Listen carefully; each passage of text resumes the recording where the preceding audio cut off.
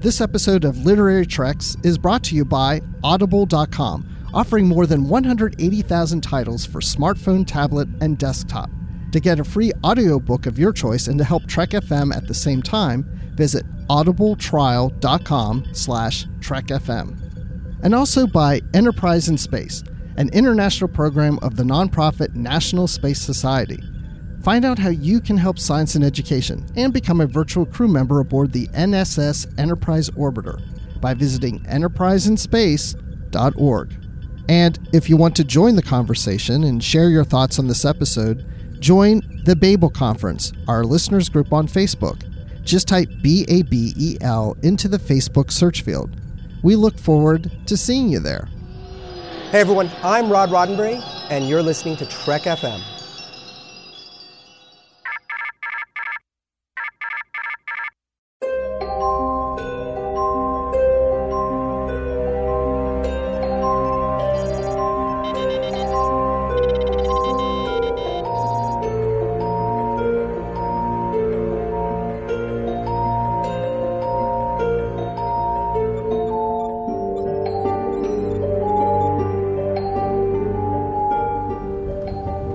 Are you taking all these books? I thought I'd take some light reading, in case I got bored. Welcome, everyone, to a special episode of Literary Treks. This is episode number 276, and I guess that's a little redundant because I think of every episode that we do as special. And what makes it really special is, of course, my wonderful co-host, Bruce Gibson, who is joining me as always. Bruce, how's it going this evening? Shucks. Don't call me wonderful, but I'm doing great. I'm just doing well. Excellent. Well, there's another reason this episode is special, because we don't have a traditional feature in this episode that we usually cover like a book or a comic or something like that, but we're doing something a little bit different. And I hope you'll bear with us. We're going to talk a little bit about a Star Wars novel. Star Wars novel, no. Exactly. No, that's our April 1st episode. We're doing that. Oh, okay. No. We're going to talk a little bit about what goes into making a Star Trek novel, how the experts write a Star Trek novel, and kind of that whole process. And we've got a couple of special guests that are going to help us with that. But before we get to there, we are going to talk a bit of Star Trek news. We have a bunch of Star Trek news this week, and we have a comic that we're going to review.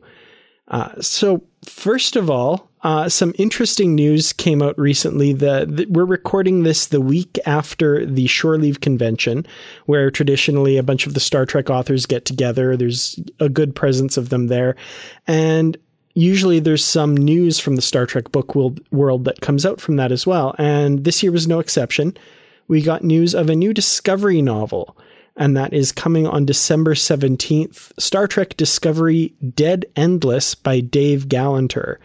Now, Dave Galanter is one of my favorite Star Trek authors. He's written a few books that I really love. My absolute favorite of his is Troublesome Minds. I think that's a great novel. If you haven't read it, go read it. Yes. But yeah, this novel centers on Paul Stamets and takes place during the actual mission of the USS Discovery, which makes it the first novel under the Star Trek Discovery title to actually do this. That's kind of cool. Oh, it is, because we never get Discovery in Discovery novels, and now we're getting that. So, I mean, this is the first time I'm seeing this right now. So, what I'm seeing here looks really exciting. I like it. That's a Stamets novel, and it's about the Discovery. Which, for a series that's called Star Trek Discovery, the novels, we've only gotten just little bits of the ship, I think, in The Way to the Stars. And this is the first time that we're actually, on the ship for a good period of time, it looks like. So that's kind of cool. It is, yeah. Do we know what it's all about? Well, we do have a back cover blurb, which I will attempt to read here, even though it contains the word mycelial a number of times, and I love stumbling over this, so let's give it a try. The USS Discovery's specialty is using its spore-based hub drive to jump great distances faster than any warp-faring vessel in Starfleet. To do this, Lieutenant Paul Stamets navigates the ship through the recently revealed mycelial network, a subspace domain Discovery can briefly transit, but in which it cannot remain. After responding to a startling distress call originating from within the network, the Discovery crew find themselves trapped in an inescapable realm where they will surely perish unless their missing mycelial fuel is found or restored. Is the seemingly human man found alone and alive inside the network of the Starfleet officer he claims to be, or an imposter created by alien intruders who hope to extract themselves from the mycelial plane at the expense of all lives aboard Discovery? Well, now this is great. I love this. Yeah, let's read this now. Yeah, I'm excited for this. I like Paul Stamets. I like the whole weirdness of the mycelial network and all that. So definitely excited to read this one and see what Dave's come up with for it. Yeah, December 17th. I'm ready for you. This is my holiday gift. Excellent. So no cover yet. We don't know what the cover looks like, but as soon as that comes, we will bring that to you in this audio only format where we will describe it and give it our seal of approval. So another bit of news. So we've been expecting the imminent release of the autobiography of Mr. Spock by David Goodman, and that was originally supposed to come out next month. However, it has been pushed back to 2020 now.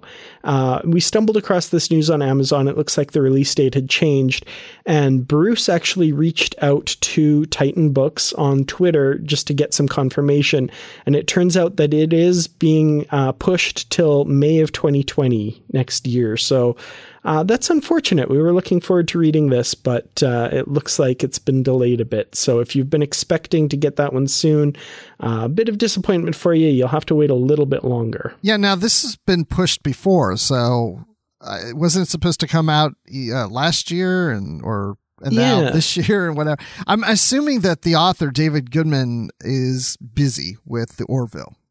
That's my guess. I remember when it was first pushed back, it was originally supposed to come out in 2018, and then it was pushed to this year. And my speculation then was that it had something to do with some of the stuff we learn about Spock in season 2 of Discovery, and maybe wanting to incorporate that. Yes. But this newest one, I'm assuming, like you say, it probably has to do with other commitments that the author has. So that's it's too bad. We have to wait a little longer for it, but I'm sure it'll be great. Well, yeah, and maybe he hadn't had time to fit in aspects of season 2 of Discovery, and we know we're getting a short treks with Spock, so maybe that also has to do with it. That's true. That's a good point as well. It might be related to that as well. Good call. Yeah, because it's like, hey, I'm going to write an autobiography of Mr. Spock. Oh, wait, there's more added to canon that I don't know yet. Exactly. So it's a tall order for the author there. So, maybe just needs a little bit more time to work it all out. Not sure why the delay exactly, but definitely looking forward to it either way. He needs to shift his focus to the autobiography of Janeway or Sisko or Archer or somebody like that. There you go. Coming later this year, the autobiography of Grand Nagus Zek.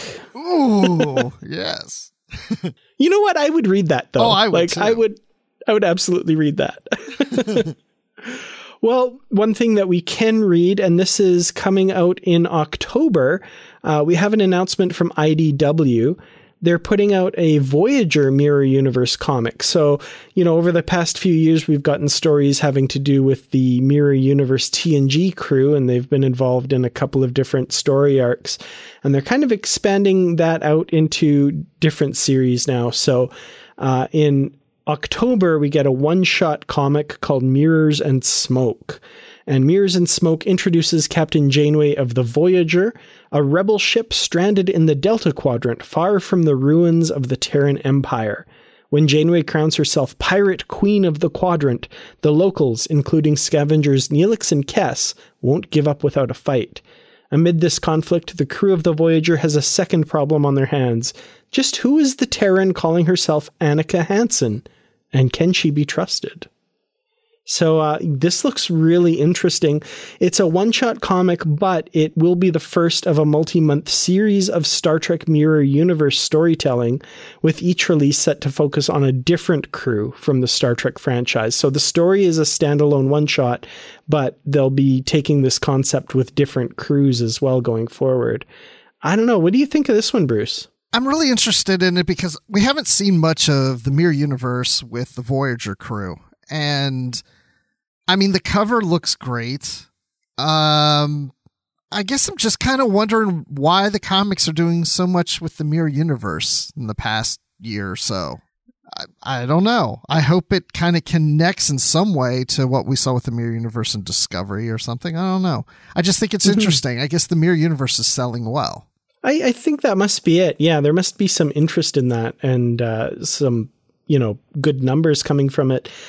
So this issue, Mirrors and Smoke, it's going to be written by Paul Allor and featuring artwork by one of my favorite artists, J.K. Woodward, who has done the cover as well. There's also going to be a retailer incentive cover by another artist, George Kaltsoudas. Looking at this cover, it's got the Voyager crew in their Mirror Universe counterparts, and I see there's the Mirror Universe Tuvok there. Now, I'm wondering if they remembered that the Mirror Universe Tuvok showed up in an episode of Deep Space Nine. In the third season, Through the Looking Glass. Yes. I wonder if they've remembered that, and because I foresee a possible continuity issue here. Maybe, but there could be multiple mirror universes. There we go. Yeah, that's easily explained in the multiverse theory of Star Trek. Okay, my mind is set at ease. That's how I always approach things. It makes your life so much easier. Excellent. Well, speaking of comics, we do have a comic to review, like I said, and this one is an exciting one. It's issue number 6 of the Q Conflict. So the final issue of this 6-issue series, the Q Conflict, in which our various crews are pitted against one another to fight kind of a proxy war between the Q and other omnipotent-like beings. So here we go. This is the final issue. And first of all, I'm going to ask just kind of your initial thoughts on this one, Bruce. What did you think of this? Oh, wow. You put me on the spot. Gosh, I don't know. I don't know. I like this one, but maybe not as much as the previous two. I remember really liking, I can't remember, maybe it was the 4th one. I can't remember. It was one of those that were really one of my favorites. I guess what I'm trying to say is I liked it, but I thought it kind of ended a little weird. I am going to absolutely agree with that with you, because there are a number of things in this issue that I liked. The ending maybe wasn't one of them, but let's get into it a little bit. So at the end of the last one, we had gotten Wesley Crusher and the Traveler and Amanda Rogers all kind of showed up because, things were getting out of hand with Q, they figured. And they're kind of meeting with the captains of the various crews, and they're plotting to kind of make their move against Q at some point when they feel that, this is kind of getting too far and too out of hand. And that happens fairly quickly because Q gives them their next task, which is to produce or capture an omega molecule, which, of course, as we know, is one of the most dangerous molecules in the entire universe and can destroy subspace and that sort of thing. So these crews kind of decide that they're not going to take it anymore and they're going to face off against Q. And how do you face off against an omnipotent enemy? That's it's definitely a question there. Yeah, you bring in Amanda Rogers. Exactly. You bring your own omnipotent being who furnishes everyone with weapons, Q weapons that can hurt or immobilize or kill the Q. And we've seen this before. We saw that in the Voyager episode, The Q and the Gray, where they were all looked like Confederate soldiers versus Union soldiers, and it was kind of the Civil War thing, and they all had these rifles, but of course they were representative of these other weapons that are really powerful and can kill Q. And we see everyone outfitted with these weapons here, and they all, have different forms. Most of them have some kind of phaser, but I notice a few people have like Tommy guns, and I think Tom Paris has an AK-47 and Quark has like a musket or something. Like, I don't really understand why these people have the weapons they do. Well, because it's ones that they envision, right? I mean, is it I guess so. Like what they just envision some kind of weapon, and maybe the weapon that you see Quark has is something on Ferenginar? So, I mean, I don't know. That could be. Julian's got a pretty impressive looking sniper rifle there. I don't even remember that. Well, I kind of remember that episode of Voyager, but honestly, I don't think I've seen that episode since the original airing, because I haven't done a full Voyager rewatch. I mean, I watched it when it came out, each episode back when the series was new, and I just kind of pick and choose episodes. I haven't watched that in forever. I have to go back and watch it. It's definitely been a long time for me too. I have done a few rewatches of Voyager over the years, but it's been a while for sure. So we see, and I read this comic earlier and I had to go back over it again because I couldn't remember what Wesley and the Traveler really ended up doing, like what they contributed. And we see it here. And it came back to me. They're the ones that kind of use the Iconian Gateway to open a portal that takes everybody to where the Q and the other omnipotent beings are, which, I guess is what they get to do in this comic, because I don't really remember much more other than, kind of a nice reunion between Beverly and Wesley, which was kind of nice as well. Yeah, I always like seeing Beverly unite with Wesley. I feel like I've read some novels and comics lately that's happened quite often, but she's always happy to see him. She's like my mom. She can never get enough of me. Oh, that's sweet. Well, so yeah, they go to this kind of garden where the omnipotent beings are gathered, and Q realizes what's going on and sends these kind of monstrous plant things after and I guess they're the chess pieces as well. The topiary that are shaped like chess pieces come alive and chase after our heroes.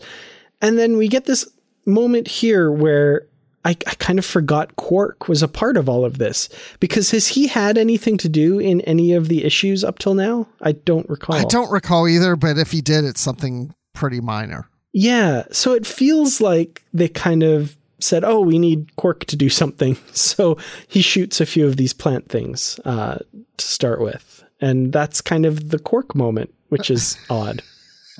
The Quark moment. That's our Quark moment for this issue. It's very quirky. So we get this extended kind of battle between our heroes and these chess pieces made out of topiary, and it involves them shooting them and burning them down and getting closer to Q, and Q starts putting different obstacles in their path.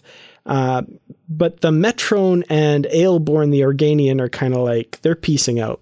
They don't want to have anything more to do with this. But Trelane decides to team up with Q, and Q creates those animal thing soldiers from Hyde and Q, and there's a big, huge battle, and there's Mugatus, and there's even, I think, like the parasites from Conspiracy. Yeah. And some Jem'Hadar, maybe. I'm not sure what those are. Yeah, there's a whole variety. Breen. Yeah, Breen. Yeah. Which I kind of thought was cool. It's a little, like the next panel, it's like, oh, what's next? Oh, there's those and there's these, Yeah. And, but the Starfleet crew managed to hold their own. They keep fighting all these things off. And Julian Bashir, with that sniper rifle that I mentioned, lines up a shot on Q and doesn't kill him, but kind of grazes him and causes him to be injured. Oh, I didn't notice the Telosians. I'm just noticing that he was going to summon the Telosians in there. I thought that was an interesting choice, though. Why the Telosians? Yeah, I have to admit, I didn't notice that the first time reading it through here. But yeah, he's just about to bring the Telosians in, and I'm wondering if they were going to create some sort of mass illusion or something like that. But the other Q, the Q that we first meet in the episode Deja Q, played by Corbin Burnson, kind of steps in and says, no, you got to stop this. And it all ends in this kind of peace treaty.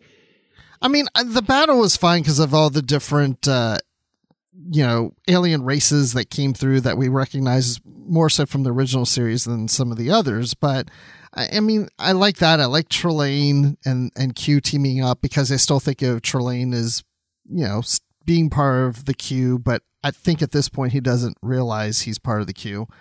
And it seems like a abrupt way to end with one Q telling the other Q to just stop. Yeah.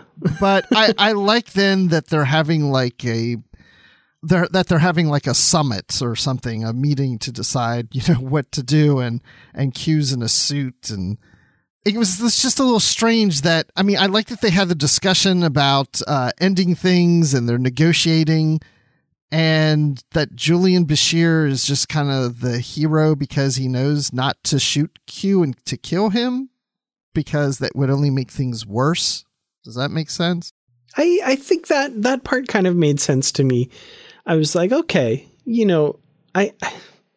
it seems weird that he was ordered to do whatever it took kind of thing, and that he was the one that kind of had to make the decision. I would think that, like, maybe he wouldn't be ordered to kill Q, but I don't know. It was a different choice, but I kind of go along with it here. But the part that really bothers me is Amanda and Wesley. Their decision that they're going to give up all their powers and just live a normal human life. I agree completely. I don't know why this was put in here. I'm assuming, as far as Wesley goes, because we see him in a Starfleet uniform in Nemesis, that they wanted to tie that in somehow, but that really bugged me that, like, Wesley's no longer a traveler, doesn't have powers, and he's just going to be back in Starfleet now, like nothing happened kind of thing.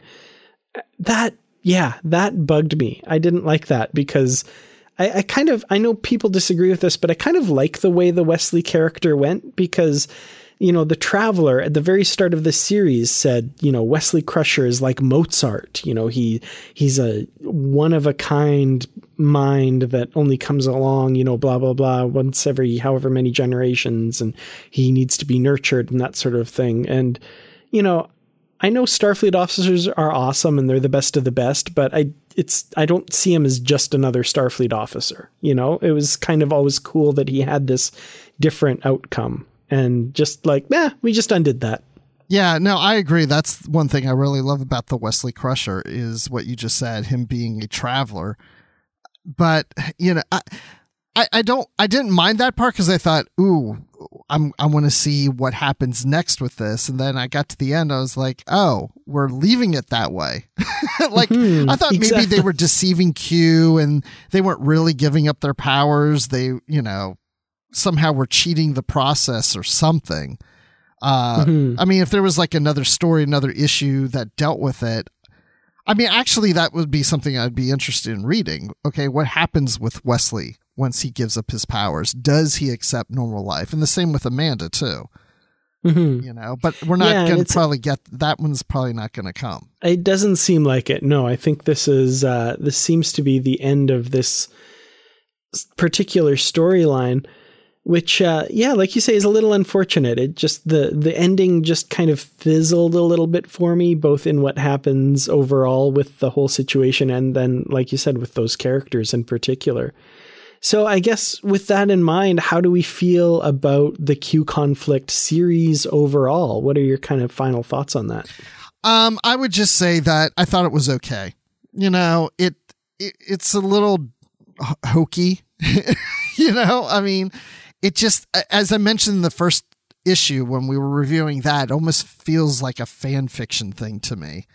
And what I mean by that is, hey, let's gather up the 4 crews. How can we have them all on an adventure together? Oh, we'll have Q bring them and we'll have them like intermix the crews together. And then, they're all going to kind of compete against each other. And then, then we'll bring Amanda Rogers in to and Wesley to kind of stop Q. And then they'll give up their powers and everything's back to normal again. Like, it just... It's fun. There was times I enjoyed seeing the crews intermingled and working together, but I don't know. Just this is just okay for me. Yeah, I'm kind of right there with you. It was fine, but nothing really groundbreaking. It feels like, they had this, like you said, like they had this idea, like, oh, let's get all these crews together and have them do a big thing. But without kind of a lot of meat on top of that, it was just like, let's find a way to make this really cool idea happen. And then without something really grandiose or big to say with it, which, they kind of do.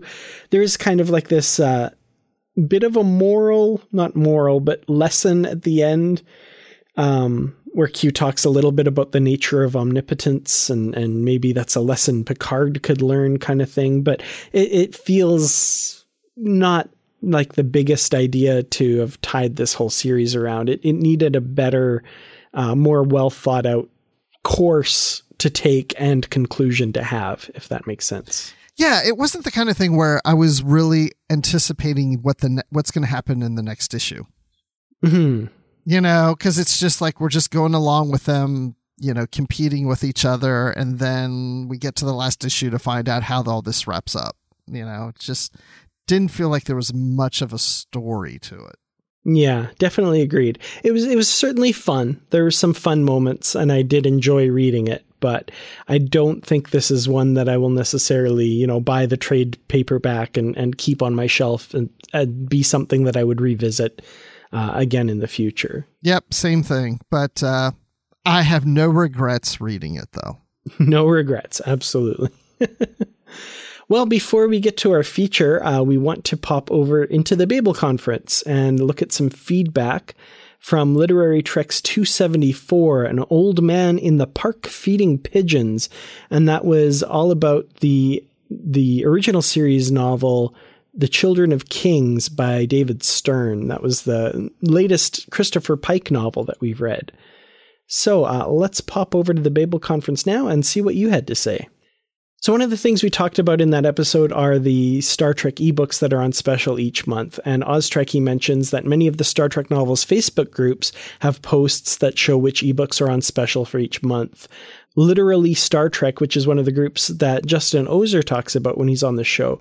Oztrekkie says that's the best group for listing the specials each month, and you can subscribe to Simon & Schuster to get the deals emailed directly to you. So thank you so much for that. That's awesome.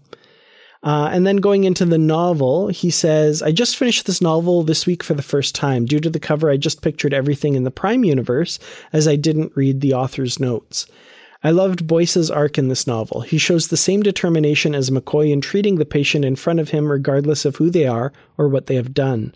The conspiracy theory that was built up and the characters not knowing who to trust kept me guessing until all was revealed, but I was expecting a larger, more far-reaching conspiracy other than a couple of rogue Starfleet intelligence personnel thinking they knew what was best for the quadrant. I also kept waiting for Captain Vlasidovich to be part of the conspiracy. I didn't picture the conspirators as Section 31 agents, just inept intelligence types. I think that's a really good oxymoron. The continuity errors don't worry me as much as some. I enjoyed reading what was for me a previously unread Star Trek novel. For me, I give this one 4 stars. Well, awesome. Thank you so much for your thoughts on that. I agree. The one thing that I was thinking was I didn't think the intelligence officers were rogue. I think they were working for Starfleet intelligence, which made me really question their motives even more. But that's a good point. They might have been rogue and kind of doing this on their own as well. You could say that they were in Starfleet intelligence, but secretly were working for Section 31, or they went rogue or whatever. So yeah, that's interesting. So Justin Ozer says, I really enjoyed year 5, number 3. I thought about it only being 3 years for all of those changes, but it didn't bother me much. I figured there was a lot they could do if they had everyone on the planet on board with it and working like mad towards their goals. And in my headcanon, the communicator has a copy of Space Wikipedia on it with tons of info. Anyway, I realize it still stretches things, but I set it aside and had a good time with the comic, and I'm looking forward to the next issue. Yeah, Justin, I agree. I'm thinking, well, it's communicator small, but as we know from carrying our iPhones and Androids, that a lot of information can sit on a small device. So yeah, there probably is something like a Wikipedia in the communicator. It's maybe like the Star Trek version of The Hitchhiker's Guide to the Galaxy. Maybe it just says Earth is mostly harmless. No, wait, it had a lot more information on Earth. Never mind. Well, Ian Kimmins says, not my favorite Pike novel. I finished it, but it was a hard slog.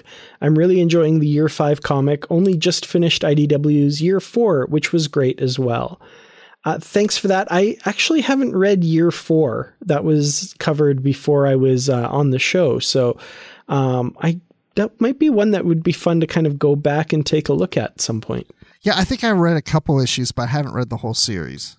And then we had Brian Cavici say, I have this novel, but I haven't read it yet.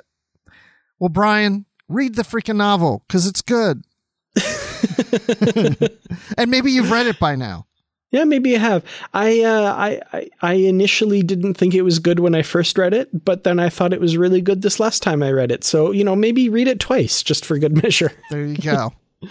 Awesome. Well, thank you guys all so much for your feedback. We really appreciate it. But I think it's time that we jump over into the feature and welcome a couple of special guests to the show. As we mentioned at the top of the show, we're doing something a little different for this episode. We want to talk a little bit about how to write Star Trek novels and what it takes to kind of get a Star Trek novel published these days. So in order to do that, we figured we should get a couple of experts. So joining us. Well, thank you, Dan, for introducing me as an expert on this topic. I really appreciate that.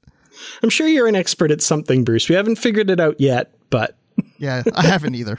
I'm sorry. Go on. Fair enough.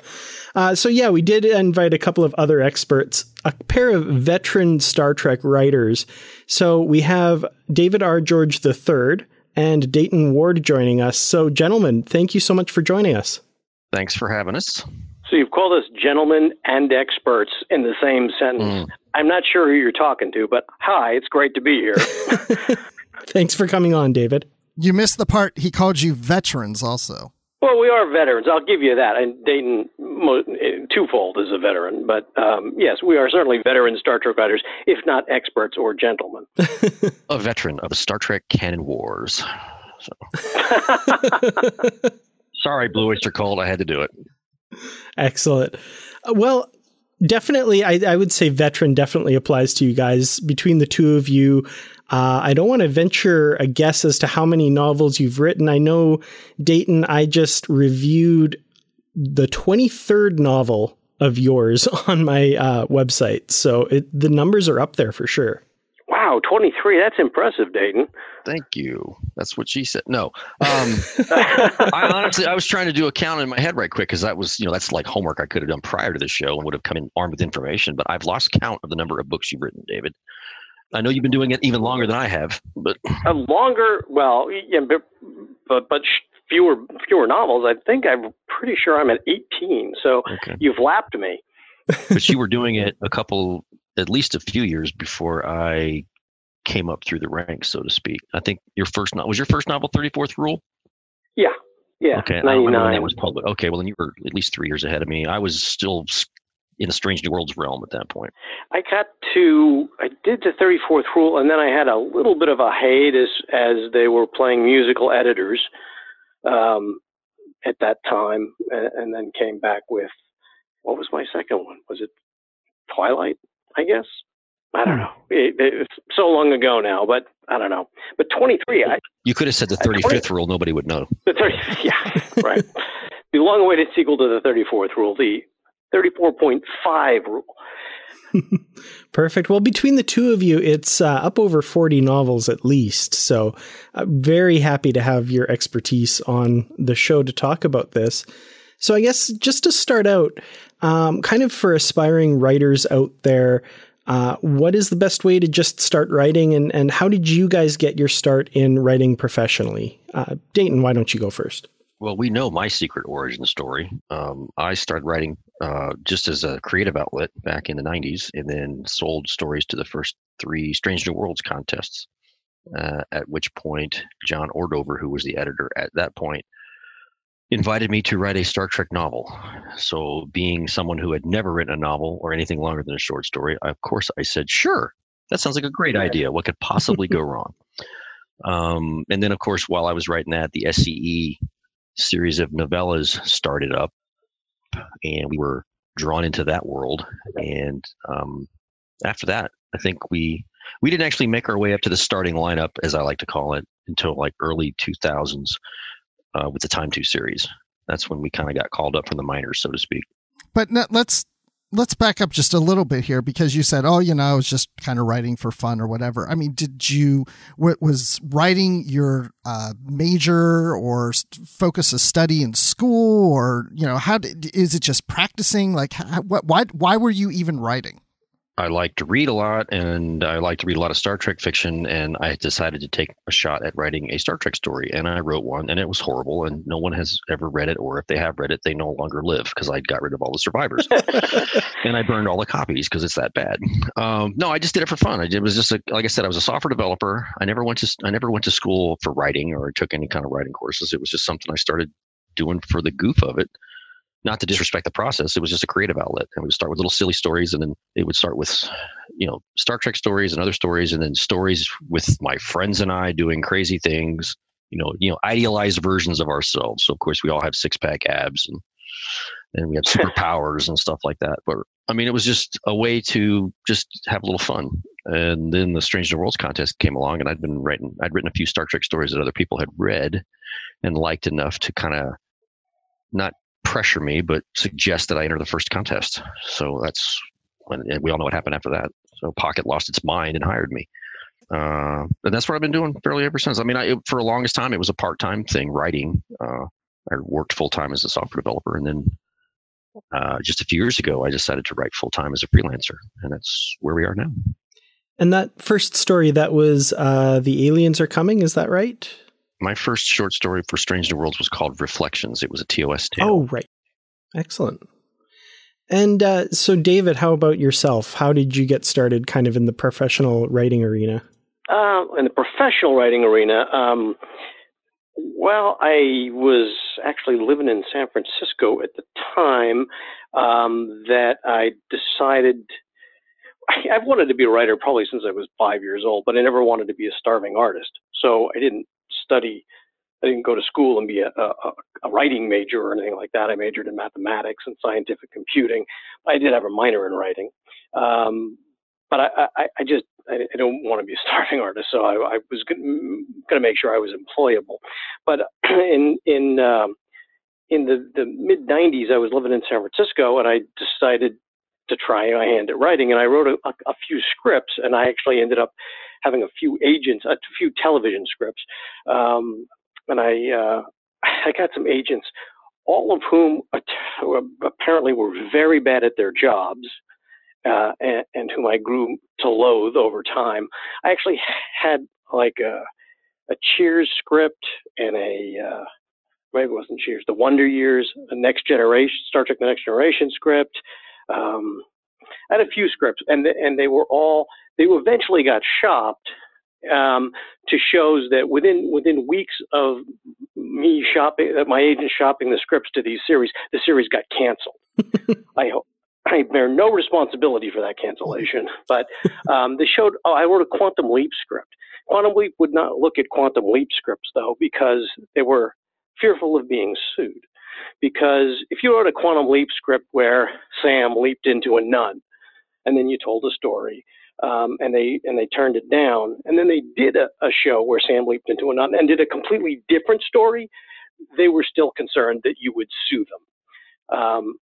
Even though they didn't steal the story, at the worst, they could have been accused of taking an idea, but they were just concerned that was going to just draw lawsuits. But my agent ended up sending my Quantum Leap script to MacGyver, a show I had never seen, and MacGyver wanted me to write an episode for them. And within days of me finding that out, MacGyver was canceled. So I never got to do that. So then I ended up pitching with a writing partner, pitching some stories to Voyager. And that was my first professional sale. We sold the first seasoned Voyager episode called Prime Factors. It was, depending on how you count, the 9th or 10th episode of the first season. And in fact, we pitched the episode based on the show's Bible. We'd never seen a single moment of it because at the time we pitched, they were still filming the pilot. caretaker. So that was my first professional sale. So going to the world of Star Trek novels in particular, I'm curious as to kind of just like an outline of what the process a Star Trek novel goes through, kind of from conception to publication. Well, I think Dayton and I can probably both speak to this. I think it's probably different the first novel out of the chute because you're selling a Star Trek novel for the first time. But subsequent to that first time where you break through, it can be there can be different ways in which you end up writing a Star Trek novel.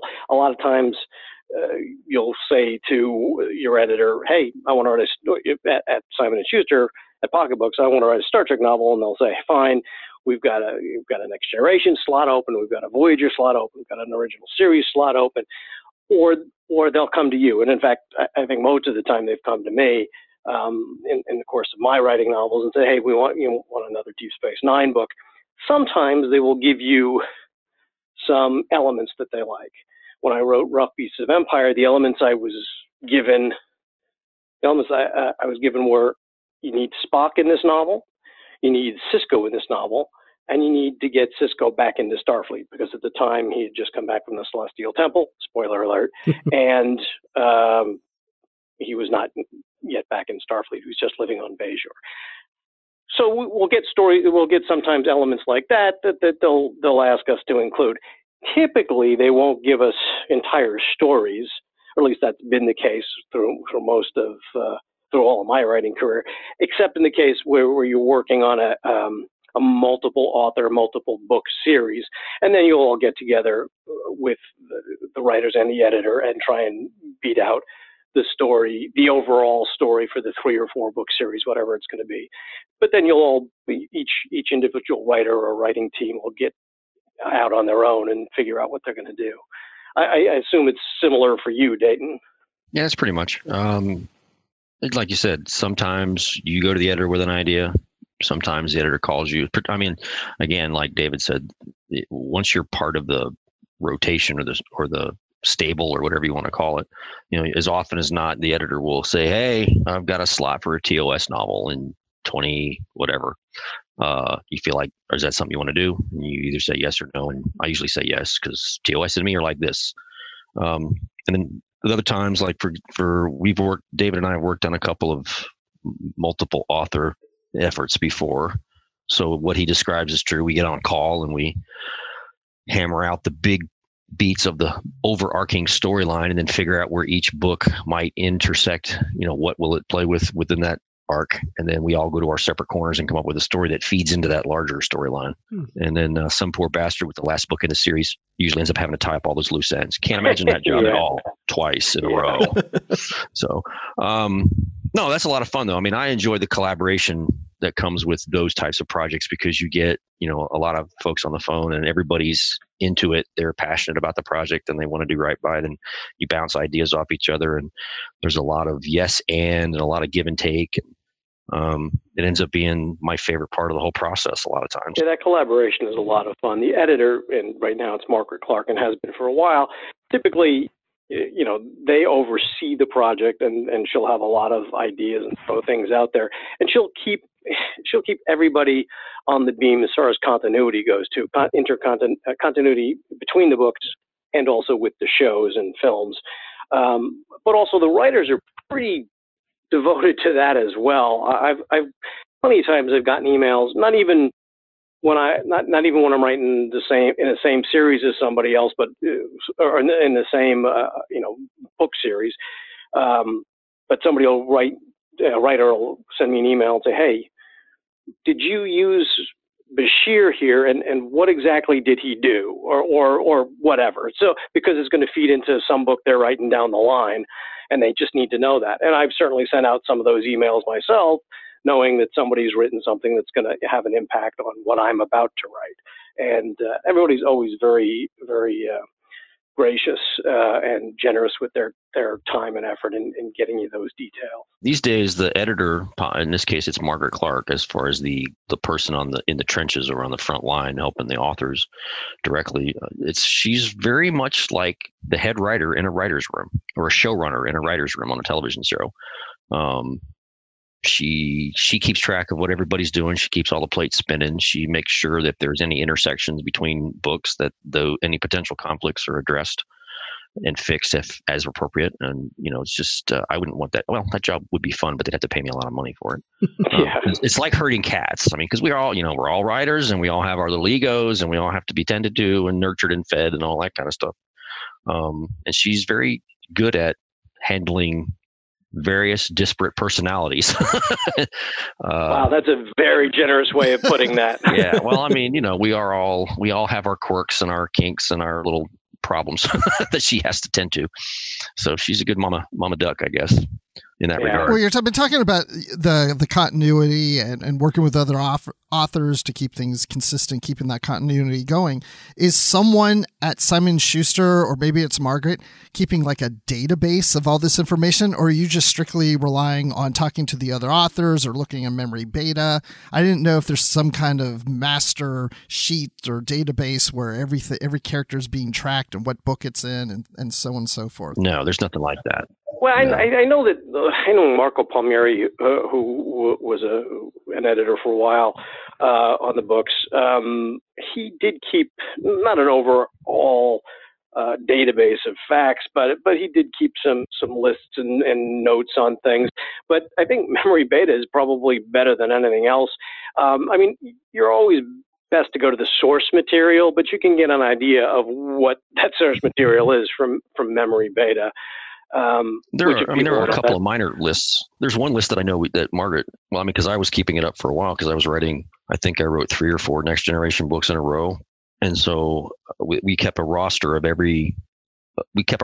the characters on the Enterprise E, all the new crew members who had been introduced, even if they just were NPCs, but referenced, we would keep them in this master list, so that if somebody killed off somebody, we could double check. Oh, you can't kill off that person, or you can't use that person. They were killed off in the previous book or something like that. Yeah, and so, you probably keep your own list too, Dayton. I keep a master list, but there's a list of, as I remember, there was a list of everybody on Enterprise, Titan, Aventine, and Robinson, and Deep Space Nine, and Voyager, and I modified the hell out of the Next Gen one because I killed off a bunch of people in a couple of books, or introduced some more, or you introduced some new ones to replace people. So that was the last time I saw that list. Yeah, last time I saw that list was when I finished Available Light, and that would have been back, late last year. So, but I think overall I would say most details are in Margaret Clark's brain. Brain. What is brain? Yeah, she's pretty much the keeper of all that. Yeah, but really, I think fans go crazy about canon. They go crazy about continuity. I think as fans ourselves, Margaret's certainly a Star Trek fan, Dayton and I are Star Trek fans, we don't want to get things wrong. So we do our due diligence in trying to keep things straight. Also, it's sometimes not easy because not only do some of the books, particularly earlier books, contradict each other, oftentimes they end up contradicting the show. So it's really hard to sort of keep all these details exactly right, but we do our best. Well, David, when you did the Crucible trilogy for the 40th anniversary, you were actually given permission not to have to work in that novel continuity. Well, when I sat down to write those books, I remember sitting down at my desk with a pad and a pen, and I was really excited about it because it was my first time writing in the TOS universe, at least professionally. I'd written some stuff, when I was a kid. But I sat down and I was really excited, and I put my pen on the pad, and I thought, what in the hell do we not know about these characters that I'm going to write about? I thought this was crazy. And then I thought, okay, there's 650 Star Trek novels or whatever it was, many of them which were original series. I've read a lot of them, but not only do I not remember those, but I haven't read all of them. So how am I going to keep consistent? And again, knowing even those books weren't consistent with each other or with the show and films, what am I going to do? And I talked to Marco Palmieri was my editor at the time, and what are we going to do? And we decided, look, this is supposed to celebrate the 40th anniversary of the show. So all these books need to be is consistent with the show and the films, and that's it. And for the show, we also included the animated series. And as much as we could, any details that had been revealed in Next Generation or Deep Space Nine or Voyager. But so I don't really like the notion that it's a separate continuity, but it is certainly of a continuity with Star Trek canon. And because I'm kind of, I think I'm an outlier in this among the writers, but maybe not. I don't love sort of fan service. I don't like an overabundance of winking at the camera and putting in little in-jokes that readers will get. Once in a while, it's fine. I don't like doing a lot of that. But because this was a series that was going to celebrate the 40th anniversary of the show, I really wanted to ground the stories in the show itself. And so I made a decision early on that I would, in as unobtrusive a way as I could, I would actually make some reference to every single episode. And that includes the 3 seasons of the show, the animated 2 seasons of the animated show, and the 7 films that had original series characters in it. So, but I wanted to do it in a way that was not really obvious and was not going to take the reader out of the story. That's really ambitious. I'm going to have to go back and read them now. It's a challenge. We made a similar decision with the Legacies trilogy for the 50th anniversary. Greg Cox, Dave Mack, Kevin, and Delmore and myself, we decided that we were going to follow David's model that he used on Crucible. Not the references to all the shows, but the idea that you didn't have to be steeped in novel continuity to read these books, because we were thinking people are dialing into Star Trek's 50th anniversary. They'll find something with the 50th anniversary logo on it and they want to read. And so we did the same thing. We made sure we were consistent with the shows, but we didn't. I wouldn't say we discounted the novel continuity. We just made sure not to make any overt references to anything from the novels. Right. So that was sort of which was actually harder than it sounds, because you always kind of want to slide in a favorite reference to your favorite novel. And we're like, no, we're not going to do that this time. We're going to play it straight with the shows and leave this more approachable for the casual consumer who's just hopping on board for the 50th anniversary. Well, and that's true. That's sort of true whenever you're writing a Star Trek novel, is you don't, and sometimes it's unavoidable, but you really don't want to make a first-time reader throw up their hands in disgust and have no idea what's going on. Yeah, we've talked about this one on the show before. I try to approach it. I try to rewrite every Star Trek novel as though someone will be reading that story and it's their first ever Star Trek novel.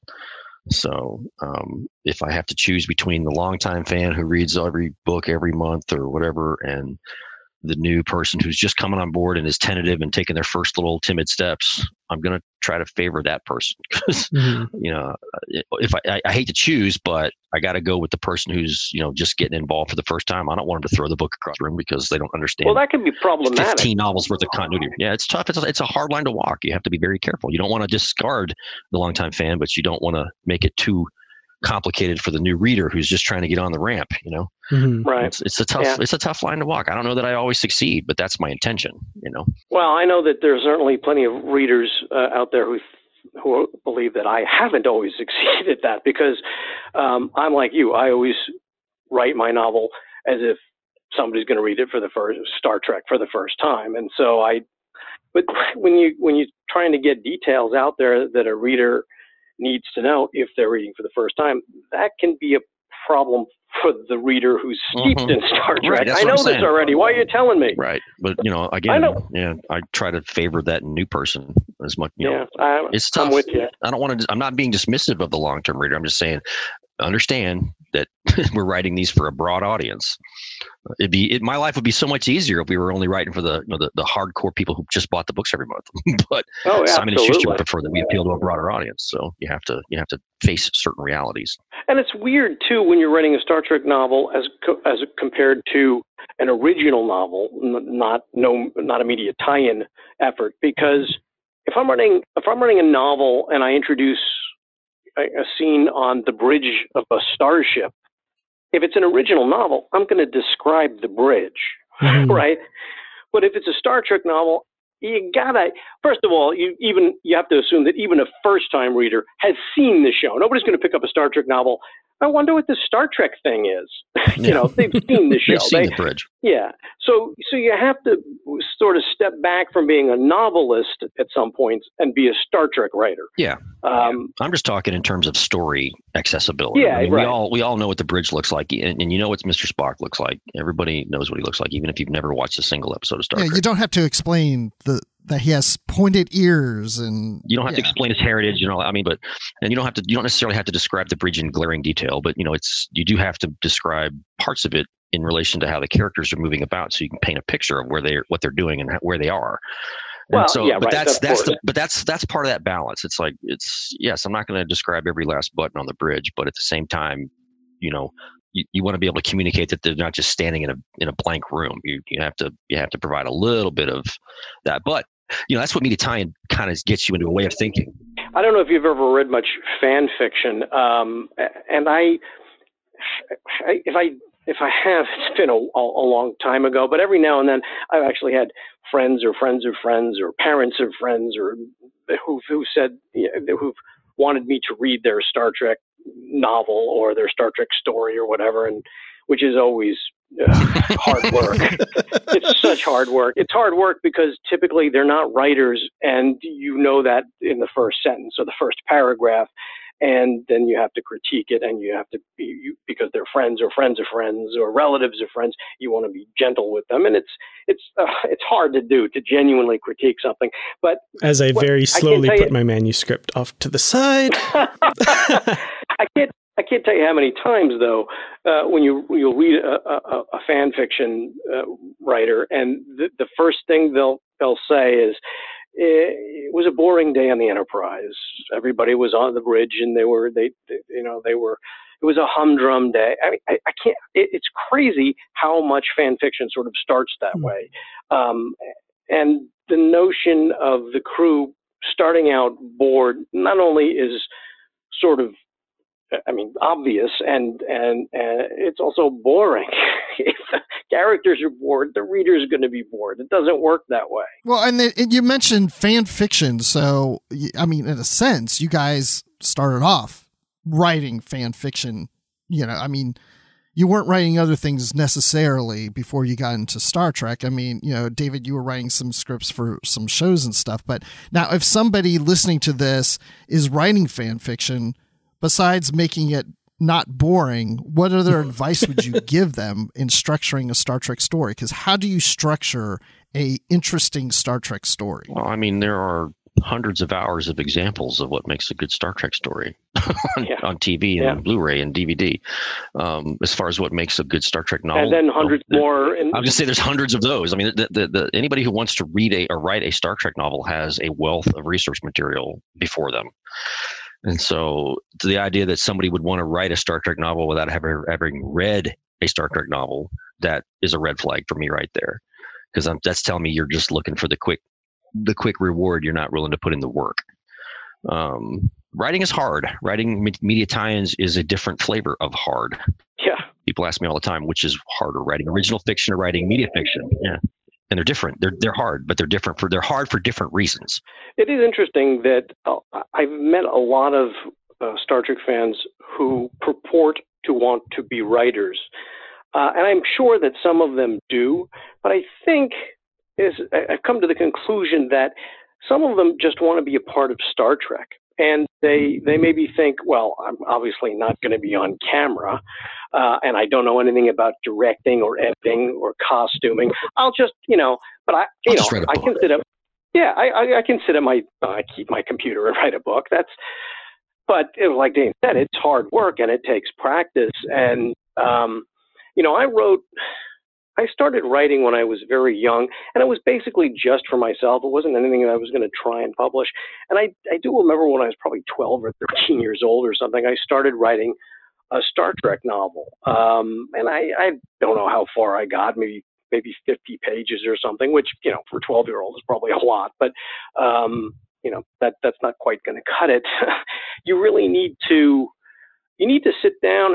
You said, what makes a good Star Trek? How do you write a good Star Trek story? The first thing you have to do is come up with a good story. Forget about it being Star Trek, because everything that's true about writing a novel and storytelling is true of writing a Star Trek novel. You have to have a beginning, a middle, and an end. You have to have character arcs for all your characters. You need to go somewhere with the story. There have to be themes upon which you build. I mean, if you're going to write a good Star Trek novel, you first have to write a good novel. And in fact, I always start that way. When I'm going to write a Star Trek novel, I sit down and I think to myself, what exactly do I want to talk about? And I sort of start thematically that way. And then I come to the story by degrees, in concert with what I'm going to do with my characters and where they're going to end up. And one of the great things about Margaret and Marco before her is that we have a staggering amount of latitude when it comes to these characters. I mean, we've killed off canon characters in the non-canon novels. And we don't do that lightly. But if there's a compelling story reason for it, we do it. And we're allowed to do it. I mean, I blew up Deep Space Nine in a series called Deep Space Nine. That's pretty wide latitude. So my kudos to our editors for allowing us to be as creative as they do. So speaking of characters, actually, that kind of segues nicely into the next thing I wanted to talk a little bit about. And that's kind of, how do you approach writing established characters as opposed to original characters and that sort of thing? Well, I mean, I think the driving force behind that is, they're not our characters. They are characters on loan to us by benevolent powers that be. And even though they have given us far more latitude in recent years than we would have ever gotten when these shows were in production, the shows on which the books are based, I mean, they still have certain lines we're not allowed to cross. They have certain absolutes that we can't do. But that's, it's an inversion of the way things probably were 25 or 30 years ago, where the list of don'ts was very long and the list of do's was very strict and boring. And over the years, that process has evolved where the list of don'ts is actually rather short and reasonable in my mind. Very reasonable. I think very, very reasonable. I mean, and usually when you propose an idea, instead of it being shot down out of hand because, well, we never saw that on the show, so, and that's the end of the thinking, the people who oversee this stuff, both at Pocket and CBS, they basically give you a chance to make your case. And when I say that, they mean, when you present your outline for what's going to be your story, you're proposing your ideas. And if they have a question about something, they'll take you to task for it in a gentle, professional manner, and to give you a chance to argue your side of that storyline. And, as often as not, you can win them over. Absolutely. It just depends on what we're talking about here. Like I said, there's only certain absolutes that we can, certain lines that we can't cross. But I think, and if you heard, they make sense. You can't introduce elements to a character's personality that are not supported by the source material. Like I can't turn, Kirk and Spock into lovers, for example, just as an extreme example. But otherwise, just because we never saw it on the show is never an excuse to not try something. It used to be. That used to be the line of defense was, well, we never saw that on the show, so we can't go with that. Well, I never saw anybody take a piss on the show, but I'm going to go with the notion that they do that on occasion during the course of a day. So that was the kind of thinking that used to rule over this type of stuff way back when, before I got in the game. And nowadays, the people at CBS, the folks at CBS, the folks at Pocket Books, they're very supportive when an author comes to them with an idea, even if it's a radical idea that might shake up the sandbox a little bit. We're very, very fortunate in that regard, I think. And I've had it go both ways. Most of the time, for me, when I've had somebody say, we can't do that, I actually am thinking of a time where I turned in an outline and Marco read it and he said, "Yeah, the way you've ended this, we can't do that." And I was like, all right, well, give me a couple of days to figure something else out. and then 2 days later, Marco called me back and said, "You know what? There actually is a compelling story reason to do this, and I see where we can go." And he let me do it. But at the same time, and most of the time, that's what has happened, at least with me, and I'm sure probably with plenty of other writers. As Dayton said, you make your case, and these are Star Trek fans, and these are really, really good editors. So they know what they're doing, and they're very supportive. I've had Margaret say to me, in one of my more recent novels, I had something happen toward the end of a novel, something relatively gruesome. And Margaret said, "You can't do that." And I have to do it in order to make this plot point work. Otherwise, without this gruesome thing happening, the motivation doesn't exist. It fails. And she said, "Figure it out." 2 days later, I figured it out. And Margaret was absolutely right. It was one of those lines we shouldn't cross, and she was right. And I saw she was right. She convinced me. So it goes both ways. It goes both ways, yeah. And that's the product of a long-term working relationship with these folks. We've been doing this a long time, and we know where the lines are, and we know what we can't do. But we also know, hey, we can try to shake something. I mean, we were talking about this a short while back, guys, when we were talking about available light. I made a decision over the course of writing the manuscript to make a hard left turn over the course of my story from what the outline said and do something with a character that was not in the outline. And it was a canon character to boot. And nobody batted an eye at CBS or Pocket Books. We're talking about Admiral Ross. I don't know if you've read the book, David.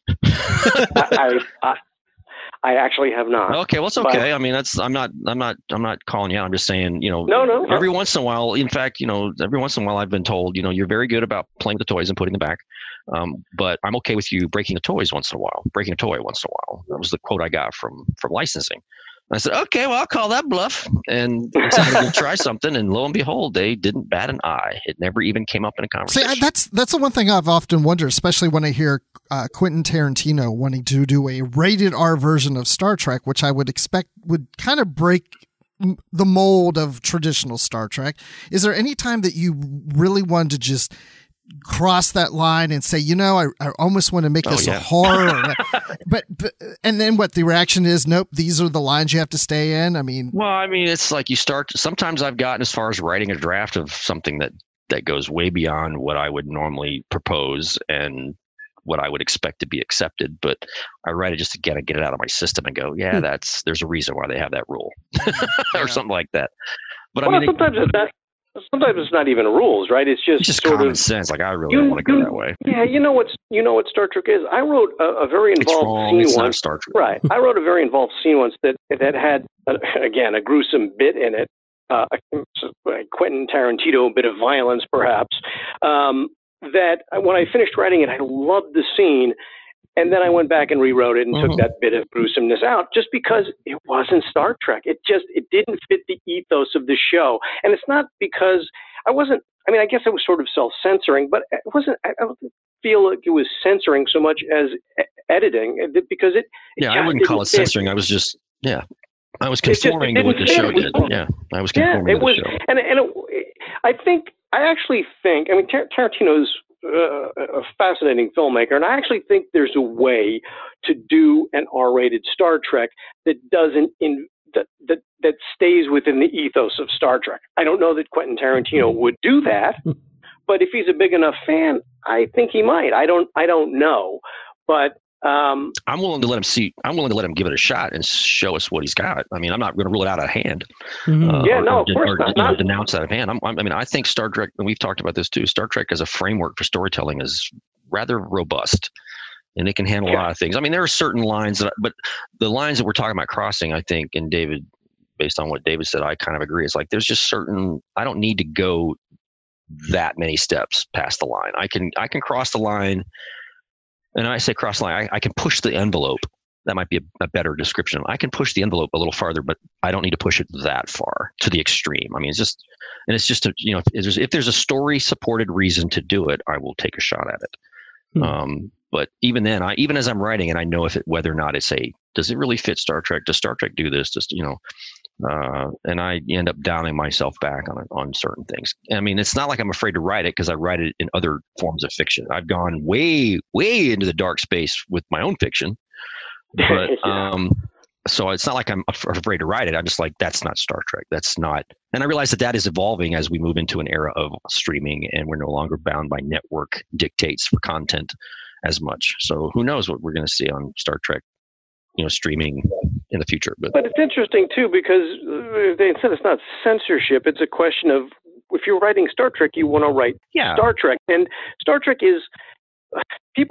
So many people always wonder why Star Trek is endured, but it's pretty simple. We've got characters that we've come to love, and also the show is not only inclusive, but it purports to see a positive vision of the future. So, I mean, it's not even about crossing lines. It's you push an envelope. Well, I mean, it's just what's appropriate for the format. I mean, I'm not going to write a Looney Tunes cartoon and have everybody blowing everybody's head off with shotguns. That's a bad example, but you know what I mean. I'm not going to write a kids show and then put in content that's inappropriate for that audience. It's not that Star Trek viewers are children, but there is an expectation that certain lines, certain types of story devices will not be employed. We're not Game of Thrones. You're not going to see the kind of stuff you see on Game of Thrones. It's interesting. In the Crucible trilogy, which is the trilogy I wrote to celebrate the 40th anniversary of the original series, it's the whole trilogy centered around the episode "The City on the Edge of Forever," and needless to say, Edith Keeler, the character of Edith Keeler, played by Joan Collins in the episode, was a part of that. And we actually, in my books, got to see a little bit more of her relationship with Kirk during the time Kirk was on Earth back in the 30s. And they had sex. And right? I mean, I didn't write sex scenes, but I made it absolutely clear that Edith had no qualms about being in a romantic and sexual relationship. I got a lot of grief from some fans. Right? The editors had no problem with Nobody had sex until the 1960s, right? Nobody ever had sex until the 1960s. That's how I saw it on TV. So we just all showed up magically. Some people took exception to the fact that in the credits of The City on the Edge of Forever, Joan Collins is listed as Sister Edith Keeler. Oops. Well. Okay. So yeah, well, but I mean, viewers, readers have an expectation, and you can. I guess that was pushing the envelope a little bit, but I think it was now if I'm writing explicit sex scenes between Kirk and Keeler, okay, now that just doesn't fit within what Star Trek is. So, but it's interesting too, as part of this whole process, our outlines, before we put word one down of a novel, we have to write an outline for for one reason, but for serving two masters. First of all, Simon & Schuster, in the guise of pocketbooks, right now has the licensing rights to publish Star Trek. And so when they're going to publish a Star Trek novel, they have to know before they're going to pay somebody to write a novel what that novel is going to look like. And they want to make sure that you're not crossing those lines and putting together a Star Trek story that's not really Star Trek. But also CBS, who owns Star Trek right now, they also have to approve because they're the license owner. They have to say, yes, this is a story we want to see in the novels with our Star Trek name, brand plastered over the cover. So we have to make sure, even before we begin writing a novel, that our story has been okayed by those two big daddies. So on that level, how much do you generally get notes from CBS licensing if there's an issue, or does that just go to the editor and then that goes to you? Like, how does that whole relationship work there?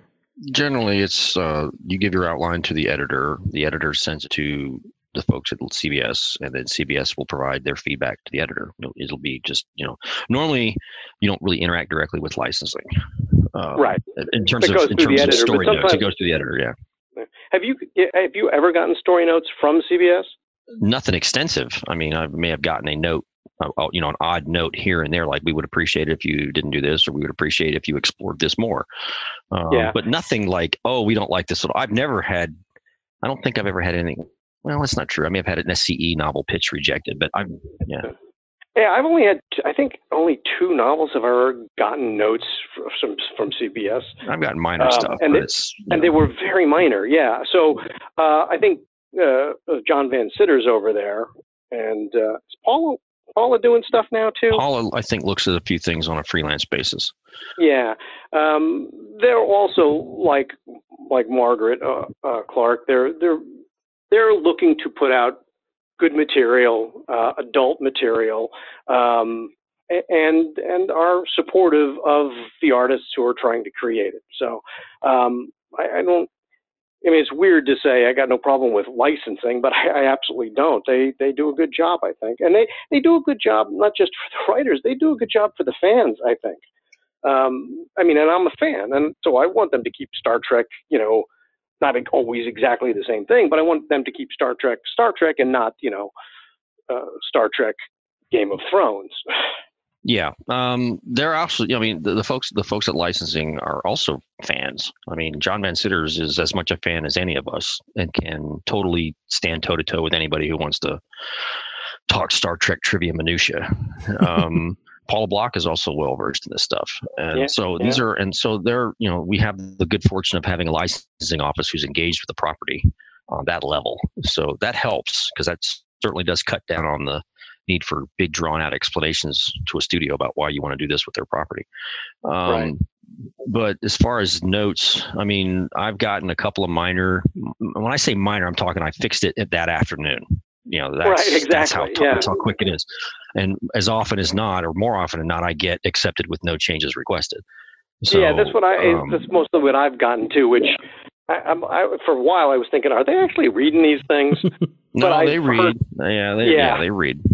Yeah, but again, I think that's a product of several of us have been doing this for a very long time now, and so we've got a rapport and a level of trust established with the license holders, and you can't buy that kind of thing. I mean, that's gold to have that sort of trust from a license owner. Very empowering and very, very motivating that they trust you enough with their toys to send you out and play, knowing you're going to bring back more or less how you left them. I believe that literary Star Trek is an exception. I don't get the general feeling that this is the way it is with other media tie-in. I know for a fact it's not with all of them. Yeah. I mean, they might have somebody that they can reach out to.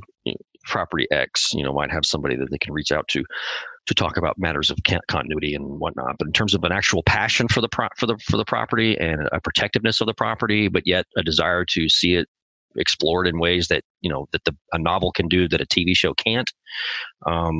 Very few properties, in my experience, have the level of devotion that you see with the Star Trek folks. But they're not going to go with an idea if you said, hey, I want to do a novel about the Enterprise E, and the main character in this one is going to be an unknown crew member, like a lower deck. Of course not. Oh, well, I mean, it depends. It does depend. I mean, because we do have new characters that we've introduced into the mix that have replaced canon characters that have moved off for one reason or another.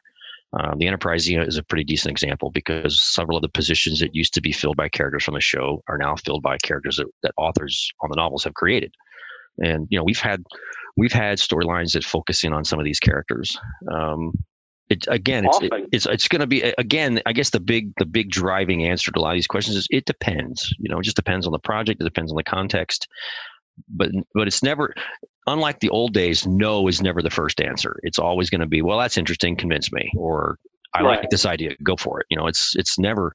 It used to be you try if you were to do that 30 years ago, you'd have been an outright no, without even a chance to explain your case. Now it's like, well, this is different. We haven't done anything like this before. Let's see where it goes. And they give you a chance to show you what you're trying to do. In fact, I've had more conversations where they just needed some clarification, and they go, oh, well, now I got what you're saying. Go ahead, go for it.